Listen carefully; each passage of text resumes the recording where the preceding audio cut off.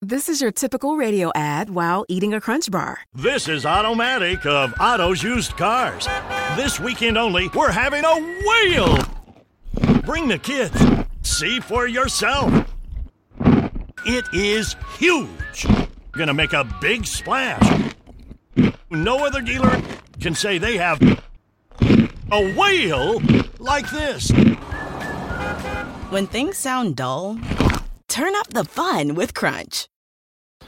If you're thinking, I should go for a run today, but it looks like it could rain, Sierra says save on epic rain jackets. If you're also thinking, but I can't go out in these beat-up old running shoes, Sierra says save on top brand running shoes. And if you're still thinking, but I'm also busy performing brain surgery, well then we say, you really should have led with that. Sierra, let's get moving to your local store, like now. Go!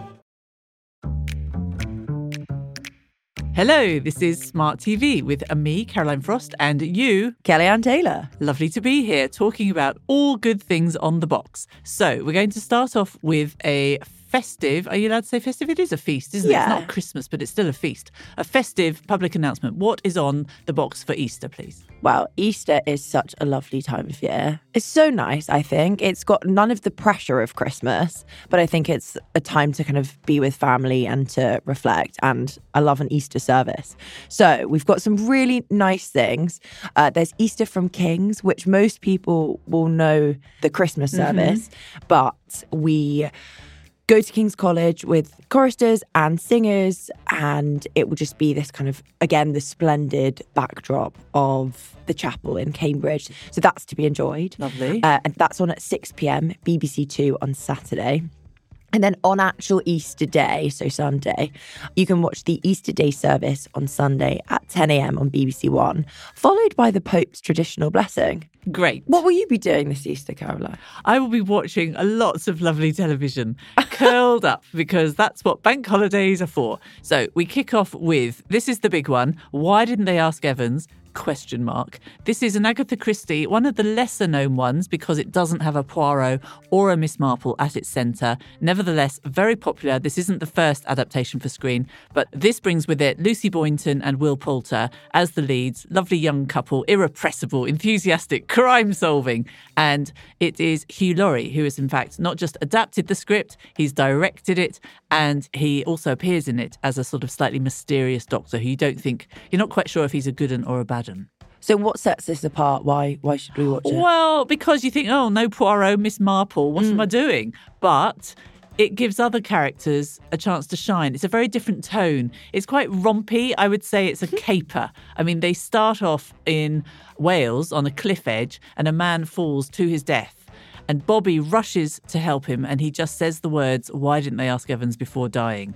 And that sets Bobby and his friend, inverted commas, Frankie, lovely Lady Francis to you, off on a tale, on a caper across the country. They end up in London. They end up at the country house. So yes, there's the country house mystery, but there are some elements that you don't normally get. That the Poirots and the Miss Marples, they tend to stay in one place and you know exactly what you're going to get. But with these two, a little bit more to play with, I think. So good fun over 3 nights, I think. It's got some huge names attached. Oh, I know. Emma Thompson, your friend from the podcast. Yes. Hugh A Laurie, little we've plug. mentioned. Lucy Boynton, spectacular, so glamorous. I think people will know her from Bohemian Rhapsody and also the recent remake of The Ipcress File. I think she is going to be only a bigger star. So, yes, lots of fun. A few funny lines. I mean, it's Hugh Laurie, but there's a cracking old mystery to solve along the way.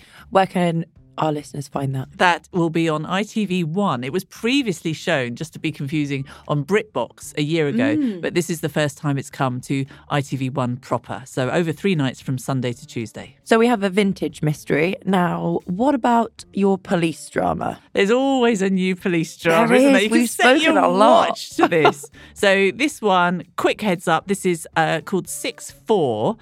Obviously, a police code, Kellyanne. Oh.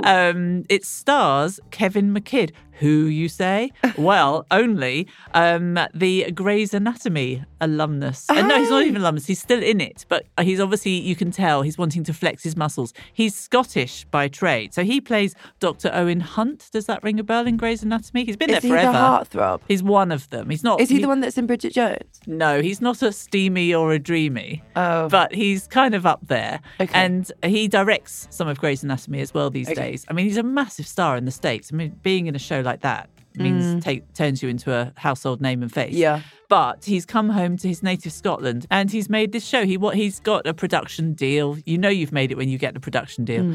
And he's made this first thing out of the trap is 6'4", and he plays a policeman, Vinette Robinson, who people will recognise from The A Word, perhaps. She plays his estranged wife, and so they've got problems in their marriage, and then their lives are very much complicated by the disappearance of their daughter. And off we go. So it's him as a troubled Scottish policeman searching for his own daughter, and other crimes and cases become involved as well. Plus he's got this very, very cross with him, but having to work with him wife down in London, tapping into her own contacts. Should I know what 6'4" means? I wouldn't really expect you to know. This is quite a niche bit of information. The TV series is actually based on a Japanese novel, big hit by, I'm going to hopefully pronounce this right, Hideo Yokoyama. And 6'4" is the Japanese calendar year the action takes place. Okay. Are you telling me you didn't know that? You know what, Caroline? You blindsided me here with that information. However, learn something new every day, no? Oh, every day's a school day. That is 6'4" on ITVX, the new streaming service from ITV. So speaking of learning something new every day, there is a travel log. So anyone who regularly listens to the show, I think, knows that I am a travel log junkie. Am I allowed to call myself that? Oh, you love it. You know, and so this is my weekly recommendation for my armchair traveller friends. So this is Last Woman on Earth with Sarah Pascoe. It's on Sunday, Easter Day, BBC 2, 9 p.m. And it's a travel log with a twist. Basically, she goes to a country and spends her time shadowing, taking part, say what you will, in these jobs that are going, quote unquote, extinct. Oh. So the first episode, she goes to Greece. And she does bell making. She goes and makes bread, but it's like decorative bread. It's not bread that you eat. And she visits a monk in a monastery who lives in this area completely by himself. However, it's not really that alone because he's visited by lots and lots of tourists. So it's really interesting. And I think it does sound interesting. Does she muck in, or does she kind of do that classic, ooh, I'm so surprised by all of this? Massively. She, like, hair's tied back, hands are dirty. She's getting involved. The thing that I do think is worth asking is you do see a lot of these jobs and you think like, oh, they're really interesting, or it's really interesting to learn about. So there's one bit where she goes and she learns a whistle that's from an area, and it's basically an old way of communicating about danger or, you know, invaders or whatever. And she learns it, and you do think, well, now with, you know, the growth of mobile phones and things like that, you don't necessarily need it. So I think a lot of these jobs, although they're interesting to learn about, you can perhaps see that why there's the decline. Has replaced them, or why there's not that necessity to have it. But it also, I mean, it does highlight some more kind of depressing issues. It looks at climate change. It looks at kind of economic decline. Lots of people leaving, or young people leaving kind of idyllic places because there's no jobs, there's no money. And so they're leaving for big cities, and the kind of aging population. So it's more informative, I think, than you would initially think when you're watching it. But Sarah Pascoe she's an absolute treat. She's a really great guide for you. Yeah, she's good. And actually, obviously, I'm going to do my little shameless self-promo here. Oh. But if you like it, you can tune in next Tuesday to listen to me talking to Sarah Pascoe about the show on our Radio Times podcast. Very good. I have to say, I always think about that when I watch Bake Off, and I think it's all very nice. But that Swedish cake that they did once, I mean, they sell it beautifully pre-made, prefabricated in IKEA. Anyway, just a thought. So, what have I got for you? I have got something, I guess, a bit old school.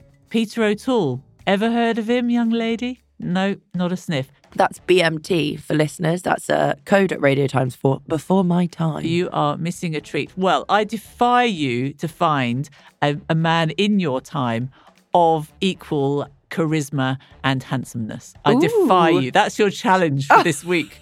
So this is Peter O'Toole. This is the story of his role in Lawrence of Arabia. People remember how he arrived on the screen in David Lean's epic film.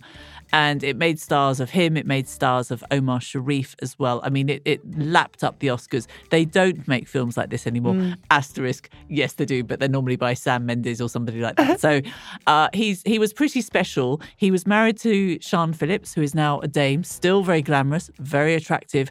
And she has plenty to say about the wonder but also the woe that came with being married to such a man. She calls him in the Radio Times this week a wonderful rotter.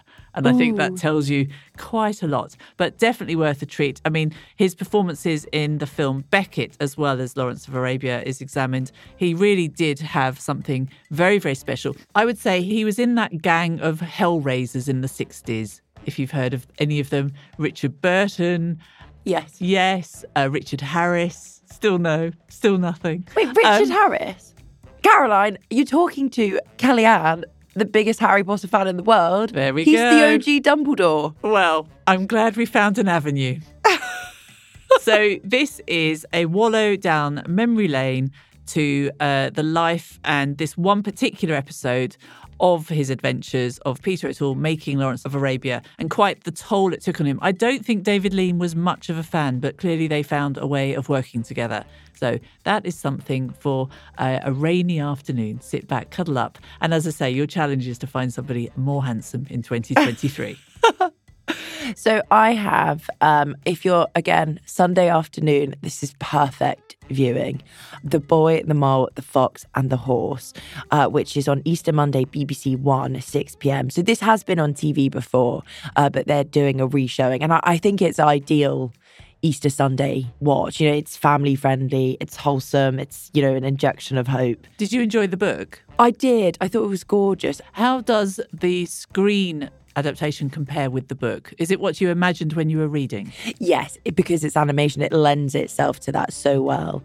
And, you know, it's got Tom Hollander, Gabriel Byrne and Idris Elba voicing the trio of animals. And, I mean, they have such, you know, different but gorgeous and strong voices. So it's a really lovely, tender watch. So that's my recommendation for a Sunday viewing. Okay, quick one from the archive. Because we talked about Agatha Christie, I just want to alert listeners to a lovely show on the iPlayer. It's a one-off. It's Lucy Worsley talking about Agatha Christie's career. She calls her the Mystery Queen, and it really does examine the influence of Agatha Christie's real life on her still, to this day, best-selling in the world ever novels.